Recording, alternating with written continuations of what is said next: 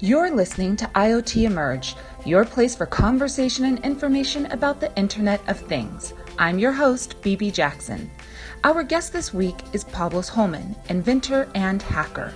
When my co-host TC Doyle sat down with him at the IoT Emerge event in Chicago, he asked him first what his concerns about privacy and regulation are regarding IoT.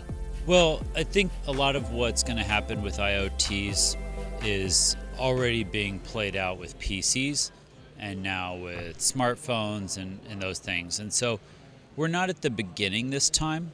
We've been through all this before. The difference is we know it's going to be at a large scale. We didn't know that the first time around when we started putting computers on a big network.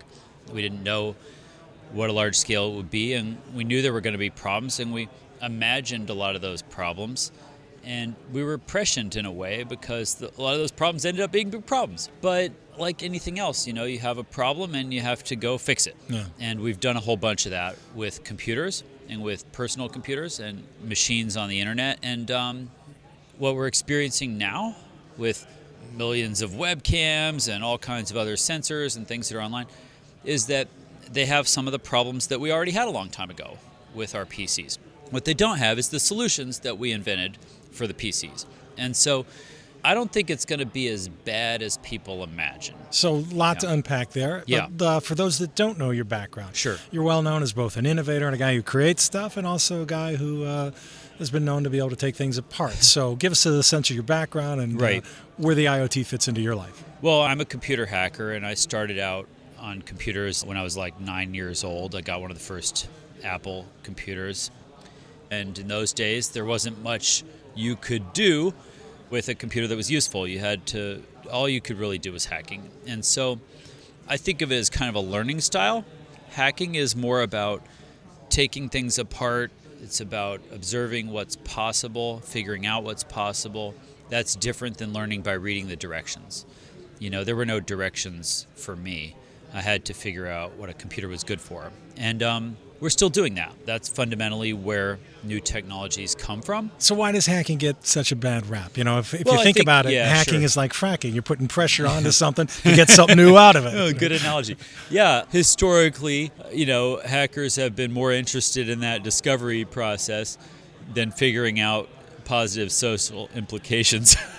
And so there have been a lot of criminal hackers. Sure. I'm a hacker. I'm not really much of a criminal. At this juncture, though, it seems like the rogue actors and the bad actors are ahead of. Am I right in that, or are they? Or the way I'd say, what's the scoreboard look like? I wouldn't say it's solvable, but I'd say it's manageable. Okay. And that's a big difference. Solvable means problem solved. We're moving on. We're not really going to ever have that experience with computer security, unfortunately. But it is manageable. All the problems that we're having now, the current event is unprecedented large-scale botnet called Mirai that's made up of something like 250,000 to 500,000 webcams. Now, those are just tiny, shitty computers stuck on the capital I internet, meaning they're addressable. I can talk to them. Yep. And I can try and take it over with the default password.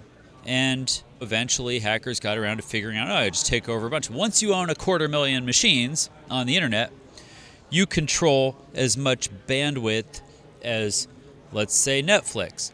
So the Mirai botnet, which is probably run by a couple of sociopathic kids somewhere, just for fun, decided to take Netflix off the internet last week. And they can do that because they can send a massive amount of spurious traffic. Help the layman understand that. So how here's much industrial coding is that? Is that a couple kids in a weekend, or is that that's a 6-month? Million line code base? No. It's easy. What they do is what's called a denial of service attack. And if you read about anything to do with this in the paper, you'll see DDoS, DDoS. That means distributed denial of service. It's distributed because I got 250,000 machines, and what I'm doing is having them all send spurious traffic to Netflix all at once. That's equivalent to going on Craigslist and posting that there's going to be free iPhones at 7-Eleven this afternoon at 2 o'clock. You're going to get thousands of people trying to get into 7-Eleven, and they're not going to be able to sell Red Bull anymore. That's right. That's a denial of service attack. The real question is, what's the fundamental cost to society of Netflix being down for a few minutes? Like, what a disaster. Right. This is what we've been envisioning. Horrible things are going to happen when IoTs are put on the internet on a large scale and they're insecure and hackers take over and they bring our infrastructure to a grinding halt. Yeah, Netflix was down for a few minutes. You're a little behind on Modern Family or whatever, and so you can't watch life that goes Taylor on. Swift video for the 18th time. And there's work to do. A whole bunch of people have to go do their job and take those. But here's the part that frightens the hell out of Joe Consumer. He, in the light of day, would acknowledge, all right, you make a good point. Carlos makes a good point. Wasn't that? But the amount of code and the engineering sophistication to have done that could also be applied to take down Citibank or take down, part of the... Who's going to miss Citibank? Yeah. I mean, come on. You like Netflix more than you like Citibank. We do. So hard to like Citibank. What's the point here? Okay. I mean, yes, you could go after potentially more relevant targets than Netflix. And yes, that's going to happen, right? But you think about it, this is kids screwing around. Right. Hackers say they do it for the lulz, which basically means they're doing it because it's fun. What we're concerned about, let's think of a worst case scenario. Like, usually the first one that comes up is we're putting all these industrial systems on the internet. Hackers could break in and shut down the power grid. Right. Okay, so here's what happens if I'm a hacker, right? And I'm sophisticated and I care and I'm going after something important, right? As soon as I get into your computer, I don't shut it down. I hide. I don't want you to know that I'm in there. You'll kick me out and reboot. I hide. And I never expose my position. I stay there and I watch.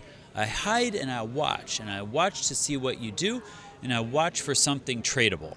Because that's the most powerful thing I can do. To your point, from Target to Home Depot to everybody else, the hackers were in there months. Yeah, hackers are in everything. Statistically, your computers are owned already. It's just a matter of time before somebody figures out some way to capitalize on that, right? It's not a security problem. It's a risk management problem. Okay, so to some extent, it's similar to privacy. We're just kind of hiding in plain sight. Okay. So then let's shift gears. We're at an IoT event, and everybody wants to be the disruptor of everybody else. Yeah. Kind of another conundrum there. Who's the last man standing in this dominoes of everybody's getting disrupted? Well, the last man standing is probably the disruptor. And the good examples are right in front of you. Always Uber gets cited as disruptor. How many taxi companies could have made an iPhone app to call a cab? Thousands, any of them could have done it, but none of them did. Instead, they all go to City Hall, kicking and screaming, complaining that Uber is taking their business, right? That's what you're looking for. You're looking for something like the taxi industry that is risk averse, that has an artificial monopoly, that's averse to change, and what you want to do is go re-architect that industry from the ground up. So this disruption, though, does more than just disrupt the flow of economics, commerce. This is also influencing, you bring up the Uber, it's also influencing the regulatory framework. We're going from de jure regulatory oversight, meaning the government is now looking at those individual cab drivers, managing the medallions issued on the street, to private enterprise de facto. Crowdsourcing is rating the drivers, and Uber itself is supposed to check their security clearances. So is that a good thing? Because this IoT changes more than the money. It also changes our regulatory and other industry or other societal pillars. Yeah, I mean, there's a lot of different ideas about this. Where I come from, fundamentally what we believe is that the government should do as little as possible. The government should only do what only the government can do. And this is fundamentally what I believe about computers and robots too, which is they should do what they're good at. And humans should do what they're uniquely good for. We should not be paying humans to do things that a robot can do better. And humans shouldn't be wasting their time doing, too much Netflix instead of solving the problems that humans could solve. Okay, so you're touching on a great topic. Oh. So at the 2015 Sundance Film Festival, there's a documentary about education. Okay. In it, the Jeopardy champion, Ken Jennings, tells his story about taking on IBM's Watson Cognitive Computer. He thought he was going to beat the machine. Uh-huh. He knew that the Forerunner, Deep Blue, kicked Gary Kasparov's ass. Yeah. But he thought, single application, multi-subject knowledge, I'll kick this thing's ass. And he's telling this anecdote in the documentary.